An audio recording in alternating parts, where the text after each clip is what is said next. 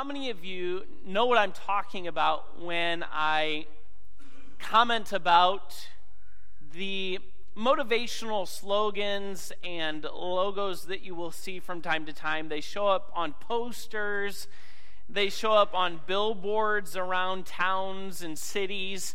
Usually it's a one-word theme or maybe a couple of words followed by a statement. Here's an example for you if you're having trouble picturing what I'm talking about. It'll have a picture and then say a word like excellence, like this does, or courage, or motivation, or something along those lines. This particular one says excellence, and then it goes on to describe a little bit about what excellence is. It says excellence is the result of thinking about what others think is noise, risking more than others do, dreaming more than others think of, and expecting more than others think is possible. And it's meant to motivate you a little bit. And you see those from time to time, and they're used in that way. One company has taken that model and changed it drastically. In fact, if you go to this particular company's homepage of their website, here is kind of their mission statement, what they say they're looking to do. And it says this: no industry has inflicted more suffering than the motivational industry. Motivational books, speakers, and posters have made billions of dollars selling shortcuts to success and tools for unleashing our unlimited potential. At the name of the company, we know such products only raise hopes in order to dash them. That's why our products go straight to the dashing. Enjoy.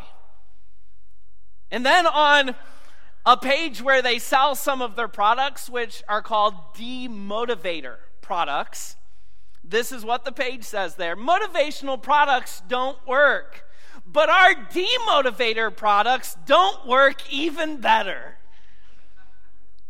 Here are some examples of their demotivator products. Here's one: ambition. The journey of 1,000 miles sometimes ends very, very badly. Here's another: failure is not an option. It's your destiny. Are you feeling demotivated yet? You came to be encouraged today, didn't you? Here's another: frustration. When all else fails, look at the healing power of brute force. How about this one? This applies. We've got a couple of these in the auditorium here. Innovation. We regret to inform you that the flying cars we promised aren't feasible, but we do hope you'll enjoy the spying vacuums. I don't know if they're spying on us or not. How about this one? Mediocrity. It takes a lot less time, and most people won't notice the difference. Risk-taking. The pain you feel today will be the strength you feel tomorrow. Or you could die from it. It's hard to know with these things sometimes. How about this one? Social media. We bring the whole world together so you can watch them tear each other apart. How about this? Tradition. Just because you've always done it that way doesn't mean it isn't incredibly stupid. I don't know about you, but I'm demotivated. Anybody else this morning? You know what the name of that company is? The name of the company that sells these products, and yes, it really is a company, and they really do sell these products. The name of the company is Despair. Fitting, isn't it? Clearly, they're trying to practice satire and influx some humor. And if you're not actually experiencing despair, you might look at some of those things and get a chuckle out of them. Laugh at them. See the humor in it. But on the other hand, if you're experiencing despair, suffering despair is no joke. You might find it difficult to find the humor in things like that. Suffering despair happens generally in life. In other words, you or another person, we might use this statement, they despair of life. And what that means is all of life is a struggle. All of life seems hopeless. They've struggled to find any meaning, any purpose, any hope in life.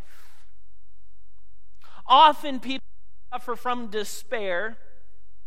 It includes feelings of loneliness. I'm all alone in this. Passivity, in other words, no drive, no motivation. They're demotivated. As well as feelings of estrangement. They actually separate themselves from others and from relationship.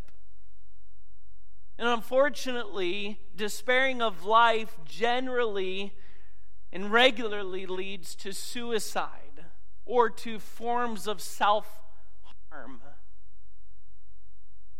You can also experience despair, not of life generally, but in specific situations. For example, maybe you or someone you know bounces around from job to job, and what they're trying to do is find that dream job, and they come to a place where they despair of experiencing that. And they spend their vocational life bouncing from job to job. You may despair if you're a single person of ever finding the one. Hopeless about it. You might not be single, but now your despair may be that you're living with the wrong one.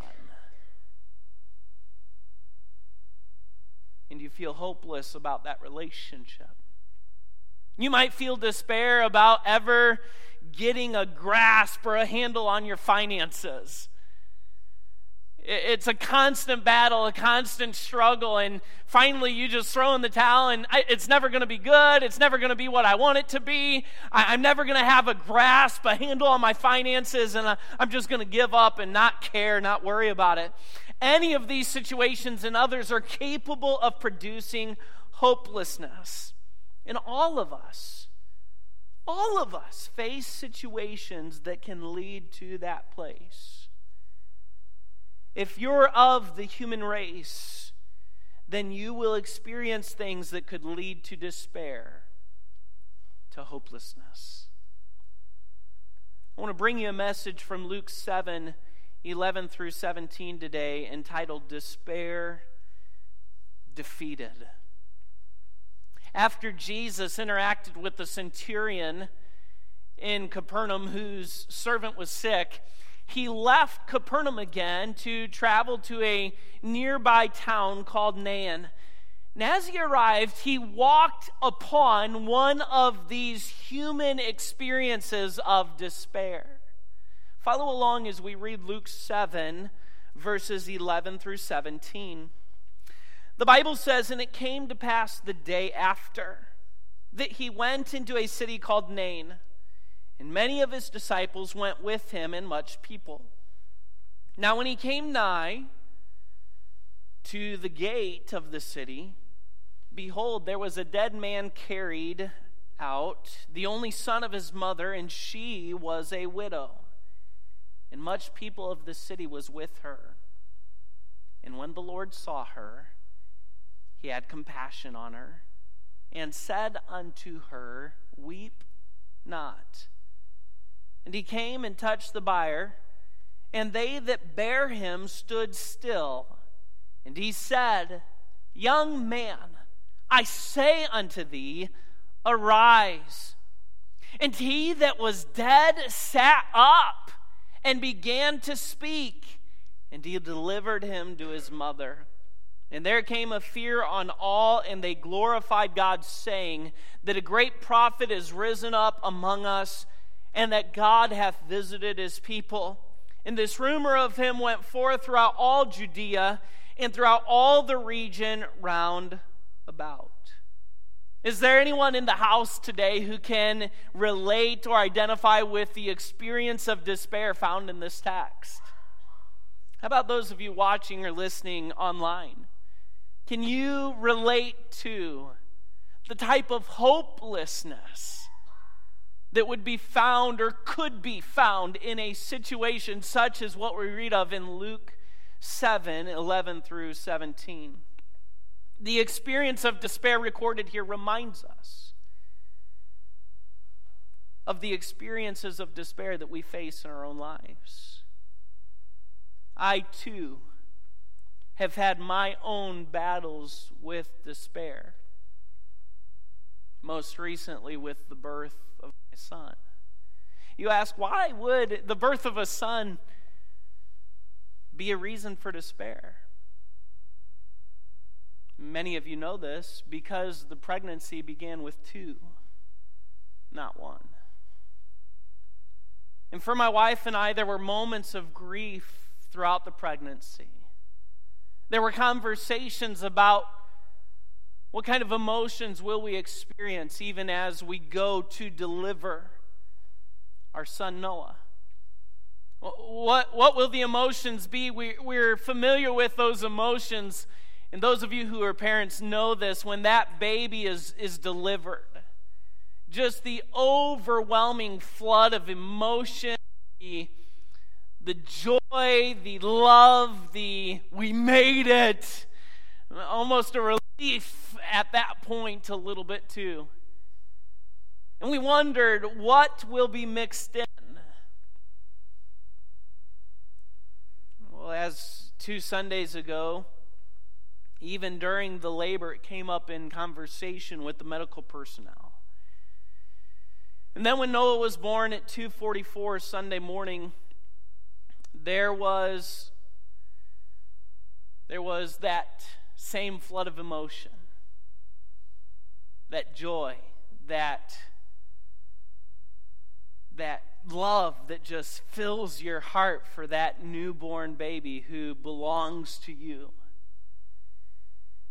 And as the doctor laid Noah up on his mother, and I watched as the dad watched as Noah and Stephanie cuddled and snuggled for that first time, and it was just a sweet, tender moment, this picture taking just moments after Noah was born. And as I sat there as dad, overwhelmed with those normal emotions, I suddenly had the picture in my mind of Noah on this shoulder and then twin on this shoulder. And it was painful.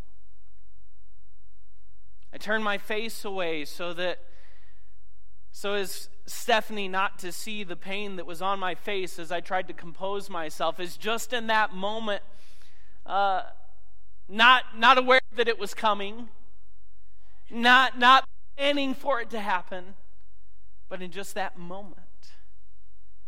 It happened again last Sunday morning as I stood down here, as we were singing songs of worship. Out of nowhere, a sudden feeling, sudden thoughts of not the baby that is here, but the baby that's not here.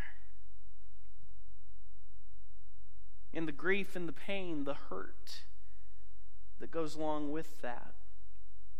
Many of you can relate to similar experiences that can lead to despair or have led to despair for you in the past.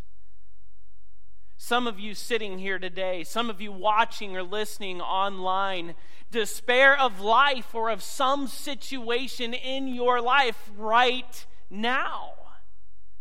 There may be a general sense of hopelessness. There may be a specific area in your life that is hopeless. As we consider Luke 7:11 through 17, I want you and me to see that Jesus' work in this text shows that he can show up and help us overcome any experience of despair. Do you believe that today? In your life and mine, if it's of life generally, if it's of some specific situation, Jesus can show up and he can help you to overcome that occasion of despair. What did Jesus do in this text to help them overcome despair? He raised someone who was dead to life. What? Friends, would you agree with me? Jesus can do that, then he can work to help you to overcome whatever it is that you're facing today that would cause despair. And so today I want us to examine the text from that perspective. Would you notice with me, first of all, the reasons for despair? As Jesus approached the city of Nain, a funeral procession was on the way out of the city. In that day and in that culture, they did not put off for days a funeral, a celebration of life, a memorial service like we do today. In that day and culture, when someone died, the funeral took place within 24 hours. And so we come to this first reason for despair found in this text.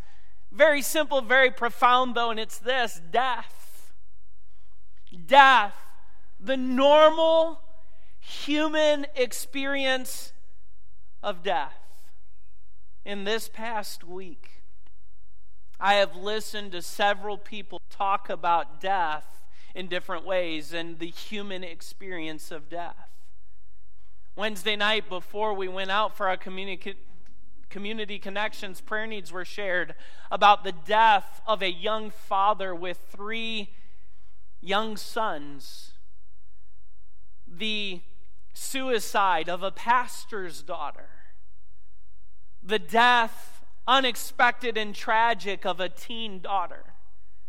I spoke with another one on the phone who had a near-death experience and the corresponding fears and struggles that that person is experiencing in part because of that near-death experience. This is a normal human experience, and yet it is one that can often lead to despair. Many of us can relate to despair of death. Maybe you fear your own death for one reason or another. It doesn't just have to be about the fear of death itself. It can be the fear of leaving someone behind. The fear of the situation or the condition of your family if you were to pass away. It can be fears along those lines. It could be that the impending death of a loved one. They're not gone yet, but it's certain to happen soon, and that has left you hopeless. Or maybe you're still drowning from a death that has taken place of someone near and dear to you. The text introduces a young man who died, but the experience of death was not so much his to bear as it was that of his mother. He's dead. There's no despair for him. The despair is for his mother to bear. And look at this mother. She's already had run-ins with death, hasn't she? How does the Bible characterize her? She is a what? She's a widow. What does that mean? Her spouse has already passed away. And now here she is. She's had that experience with death. We don't know how long ago it has happened. But now, having had that run-in with death, now her only son has died.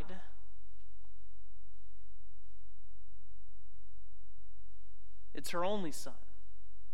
I'm not sure that a woman could endure more than the death of a husband followed by the death of an only child.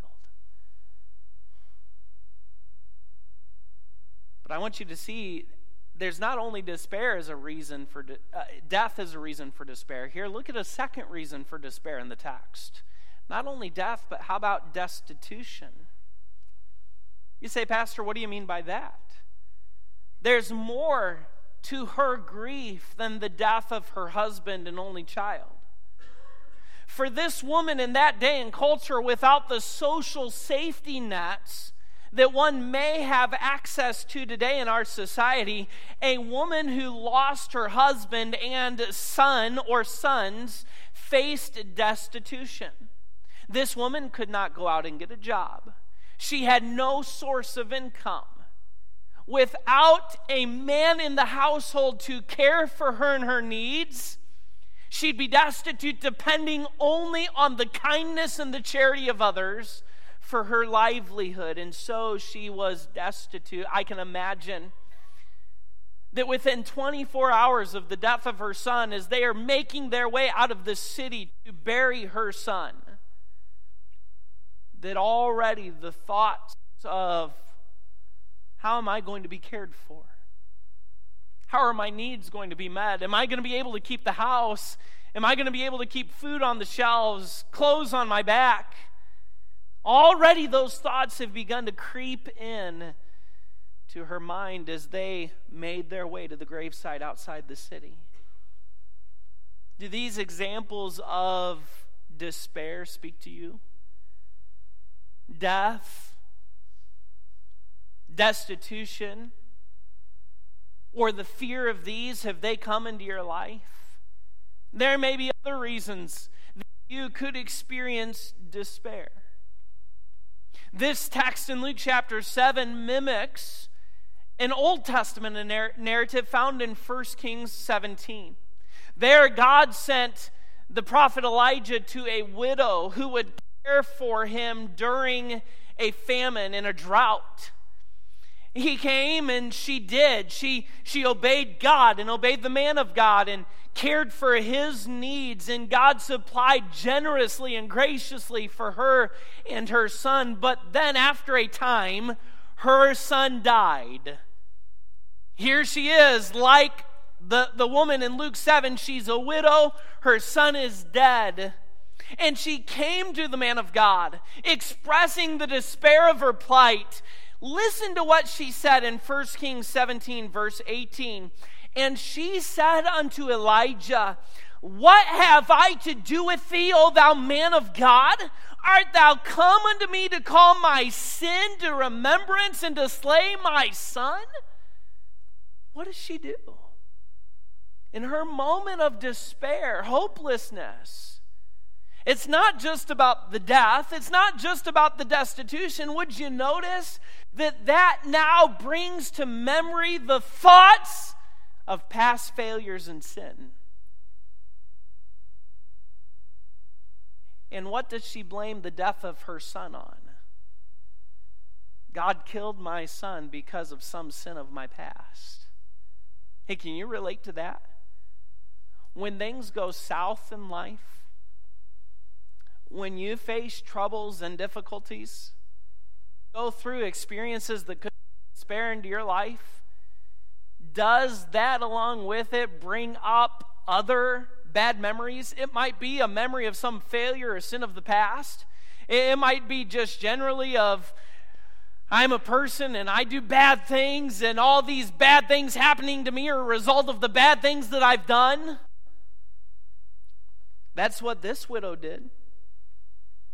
It's another common reason for despair. Listen to what David declared in Psalm 40 and verse 12. David declared this. Listen carefully. For innumerable evils have compassed me about. Now stop there a moment. Remember, in the Bible, often evil in this sense is not moral evil. It's not wickedness. It's just the natural evils, the bad things that happen that people endure. David says, there are bad things happening in my life going on around me. Those innumerable evils, the natural bad things of life, have encompassed me. I'm experiencing them. And then notice what he goes on to say. mine iniquities have taken hold upon me. David says, as these difficulties of life are pressing in from every side, what is it brought to mind? His sinfulness. And what does he go on to say? Notice it there. So that I am not able to look up. They are more than the hairs of mine head, therefore my heart faileth me. What does David say? These difficulties in life are pressing in on me. It makes me remember my sin. My sins are more than the hair of my head. I can't look up. My heart fails me. David, in the middle of other troubles, became captive to the memories of past sins, so much so that his eyes were constantly downcast. His heart failed him. This identifies the problems of an improper focus and fear of or in life. And that is often true of those who experience despair. When you lose hope, whether it be in life generally or of a specific situation, you also experience a wrong focus in life. You focus on the wrong things. You focus on people in the wrong way or the wrong people. You focus on the wrong thoughts. It's an improper focus and fear. Isn't it true that when you find yourself in a place like that, in a place of despair, going toward a place of despair, you've had some things go wrong in your life, and then what becomes your thought? What's it going to be next? Right? You're not thinking about the positive things that are still happening in life. You're not thinking about all the ways that God is pouring out His goodness and grace on you even through the difficulties. What are you thinking about? What's it going to be now? The phone rings and already you're thinking, well, what bad news is this going to be?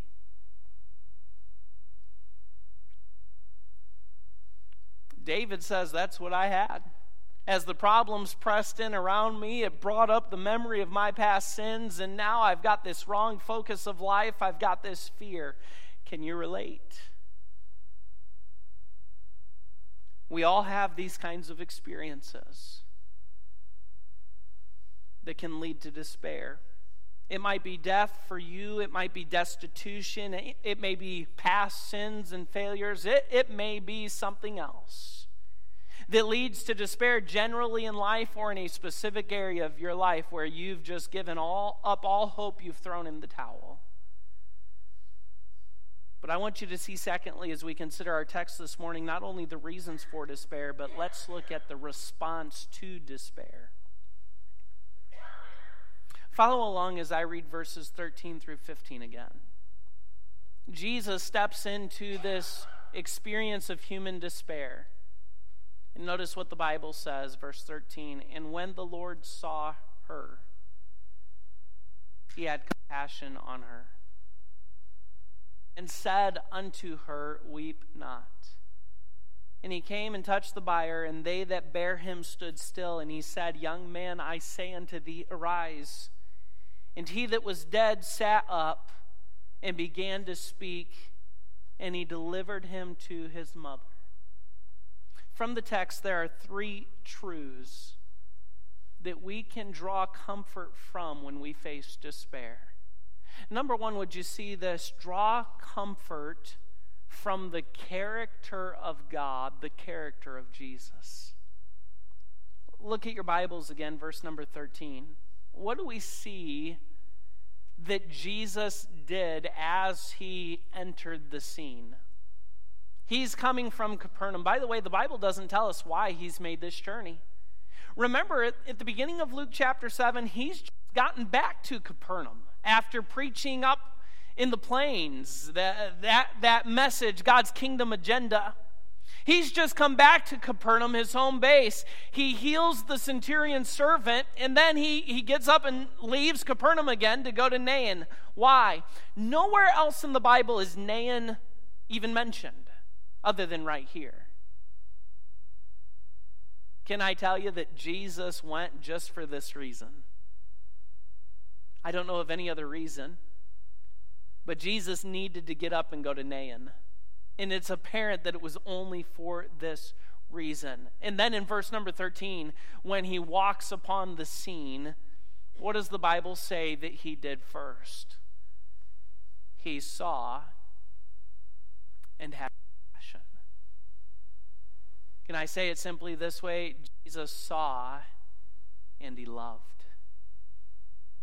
He saw and he loved. Friends, when you are facing something in your life that could easily lead to despair, when you're facing those difficulties, those pressures of life, and you begin to feel hopeless, draw comfort from the character of God in Jesus. When the Bible says that Jesus saw her, it means more than just he laid eyes on her. I'm looking out at all of you and I see you. But it means more than just he saw. The word used here in the Greek text essentially means to see and know. In seeing her, Jesus knew her. He knew her situation. He knew her mind. He knew her heart. He knew her grief. He knew her pain. Friends, listen to me very carefully. When you face those experiences of despair, draw comfort from the character of God, from the character of Jesus. He sees and knows you. He knows your mind. He knows your heart. He knows your situation. He knows your grief. He knows your pain. Jesus sees you and he knows you. Even if it seems as if you're invisible to everyone else, even if it seems that no one else knows or understands your pain, the pressure you're facing, the problems that are mounting up in your life, God, Jesus, sees and knows you. The psalmist in Psalm 139 writes about this so beautifully, poetically, when he talks about how God knows my downsitting. He knows my uprising. He understands my thought afar off. He compasses my path and my lying down. He's acquainted with all my ways. There's not even a word in my tongue that he does not know. He's beset me behind and before. He's laid his hand on me. Such knowledge is too wonderful for me. I cannot attain to it. Whither shall I go from your spirit? Whither shall I flee from your presence? And as you listen, you may think the psalmist, wow, he's discouraged about this. I can't go anywhere where God doesn't see me. But that's not the thought at all. He's encouraged by it. There's nowhere I can go, nowhere I can be, no path of life I can walk where God doesn't see and know me. Friends, not only that, add to it his unfailing love. The character of God and Jesus when you're in despair. For this widow, Jesus knew everything about her. Everything about her. And he loved her. He had compassion on her. He knew where she was. He knew what she faced, and he loved her right in the middle of it. Friend, listen to me. Jesus knows where you are. He knows what you face, and he loves you unfailingly. He loves you unconditionally. He loves you everlastingly. When you're in that place of feeling hopeless about life, draw comfort from the character of God, from the character of Jesus. You say, well, I don't know if he really sees me, sees where I am. Over and over, Old and New Testament alike, the Bible tells us God's eyes are everywhere, seeing everything. Whatever it is you're facing right now, God sees you right where you are, and he knows you, and he loves you. Number two, not only draw comfort from the character of God, the character of Jesus. Secondly, draw comfort from the Word of God, from the Word of Jesus. In our text, Jesus said very little, didn't he? He comes up to a widow who is grieving the death of her only son, who's facing destitution because of it. And what does he say? In our English translation, it's 2 words. Weep not. Don't weep. Don't grieve. Does that mean for you and I that we should never grieve in life? No. But Jesus knew what he was going to do for that woman. If I can say it this way, what Jesus was really telling her was stop despairing. Don't be hopeless. There is hope. How could Jesus say that in that situation? Because, friend, listen to me carefully. Hope is not about a what. Hope is not about a where. Hope is not even about a why. Hope is about a who. It's not about what you're facing or what you're going through. It's not about where you find yourself in life. It's not even about why you're facing that in life. Hope is always about a who. And if Jesus is present, hope is present. There's hope.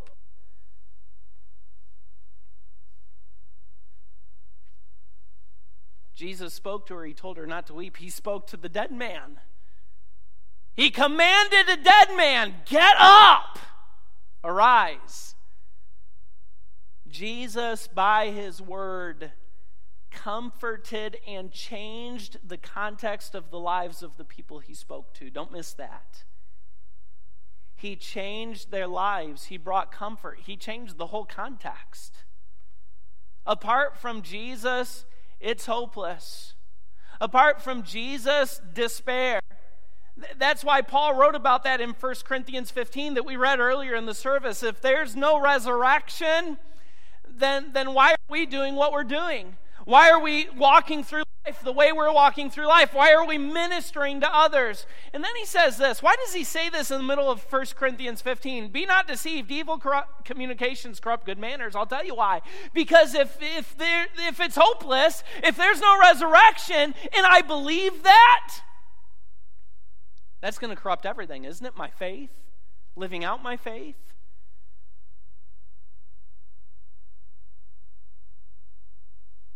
But if Jesus is in the picture, there is hope. Hope's alive. I'm not saying that if you are facing something that breeds despair, by the way, that you just need to read your Bible more. That's not what I'm saying. I think it's unfortunate, and I heard that from someone this past week, as they're facing some things, the response that they've regularly been given is, well, just read your Bible more. That's not what I'm saying to you today. But I am saying that the Word provides comfort. Don't give up on the Word. It's easy when you're facing those hopeless times in life to just close your Bible and set it aside. Don't give up on the Word. If you're not in the Word, get in the Word. If you are in the Word, focus your time in the Word. You say, what do you mean by that, Pastor? Consider what your despair stems from and read according to your need. Now, listen to me carefully, please. I'm not putting down one part of Scripture in favor of another part of Scripture. All Scripture is given by inspiration of God. But listen, friends, if you're despairing of life, Judges probably isn't going to be the best thing for you. If you're despairing of your sin, Leviticus might not be the best place to go. I'm not saying, hey, if you're facing despair, just crack open the Bible and wherever you land, start reading. No. Be strategic. Focus your time in the Word according to your need. What is it you're despairing of? Open the Word, because the Word will speak to that need. And read according to your need. Read to meet the need. Listen to good biblical preaching or teaching on that issue, that subject. Talk to a counselor whose practice is informed and or guided by the Word of God, God's truth. Listen to God-honoring worship music.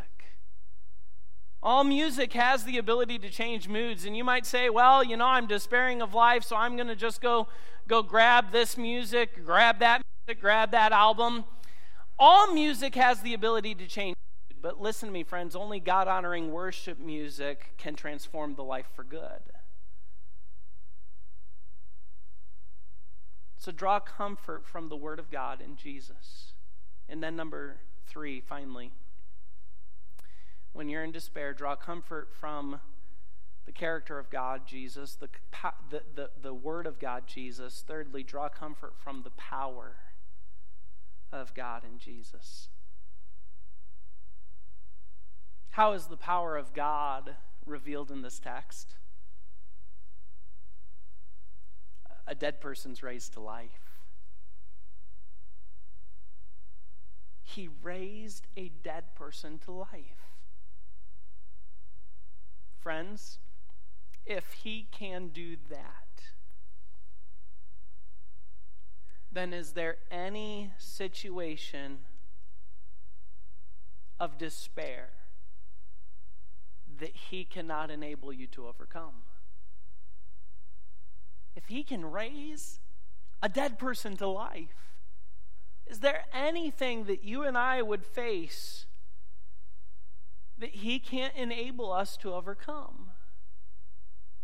And I don't mean by that he'll step in and do what you want him to do in every situation.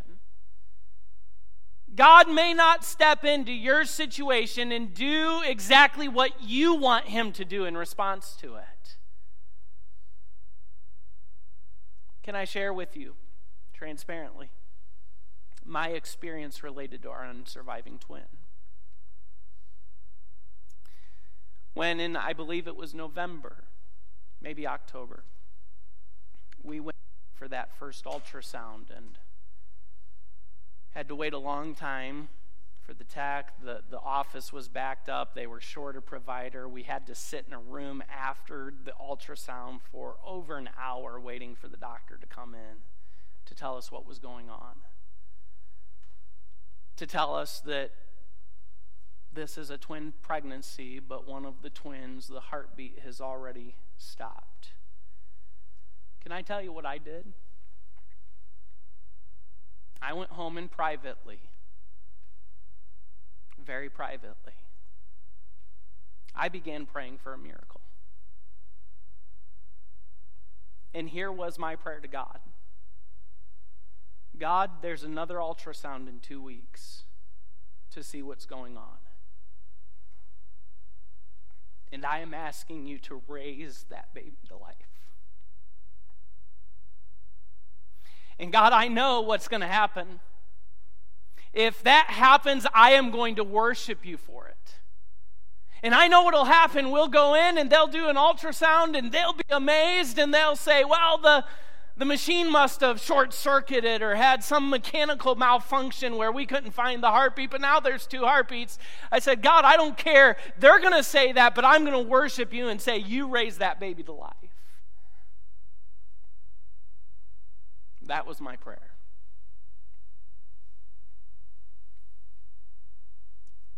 But it didn't happen. Not the way that I prayed for it to. Not the way that I wanted it to. But friends, can I tell you today that God answered my prayer?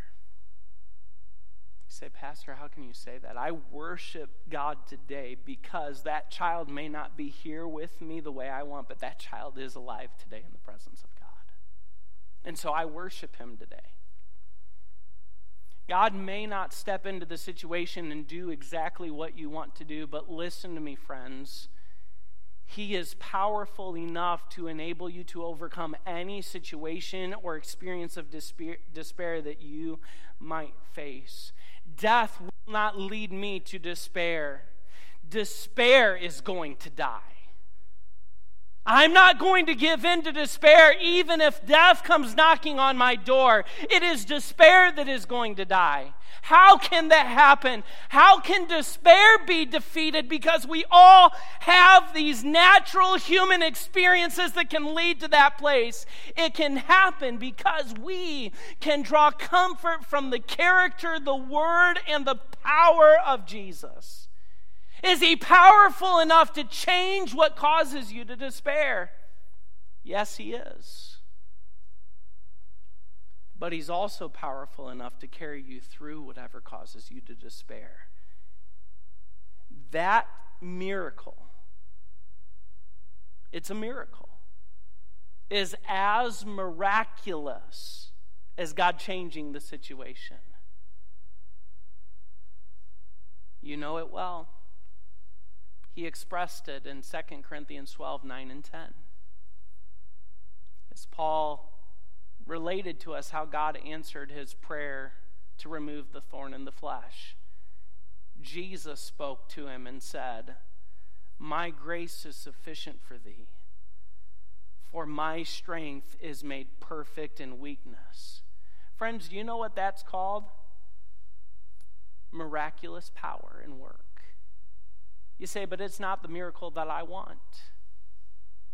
It is still no less a miracle that God can enable you and I by his grace and his strength to perfect our weakness, to use what we go through in life to bring him greater glory than if he were to shield us from all of it.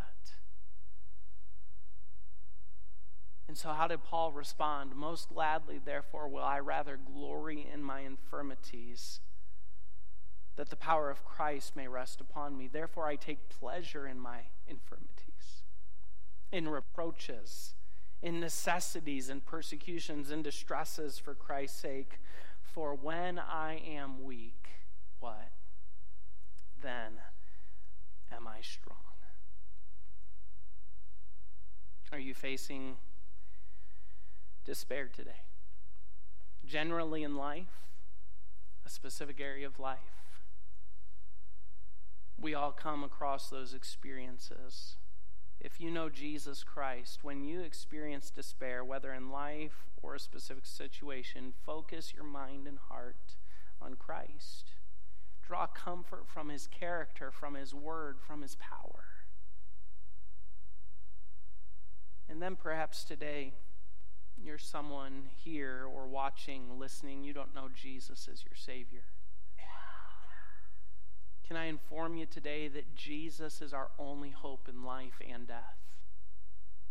There is no other but Jesus. Trust him today.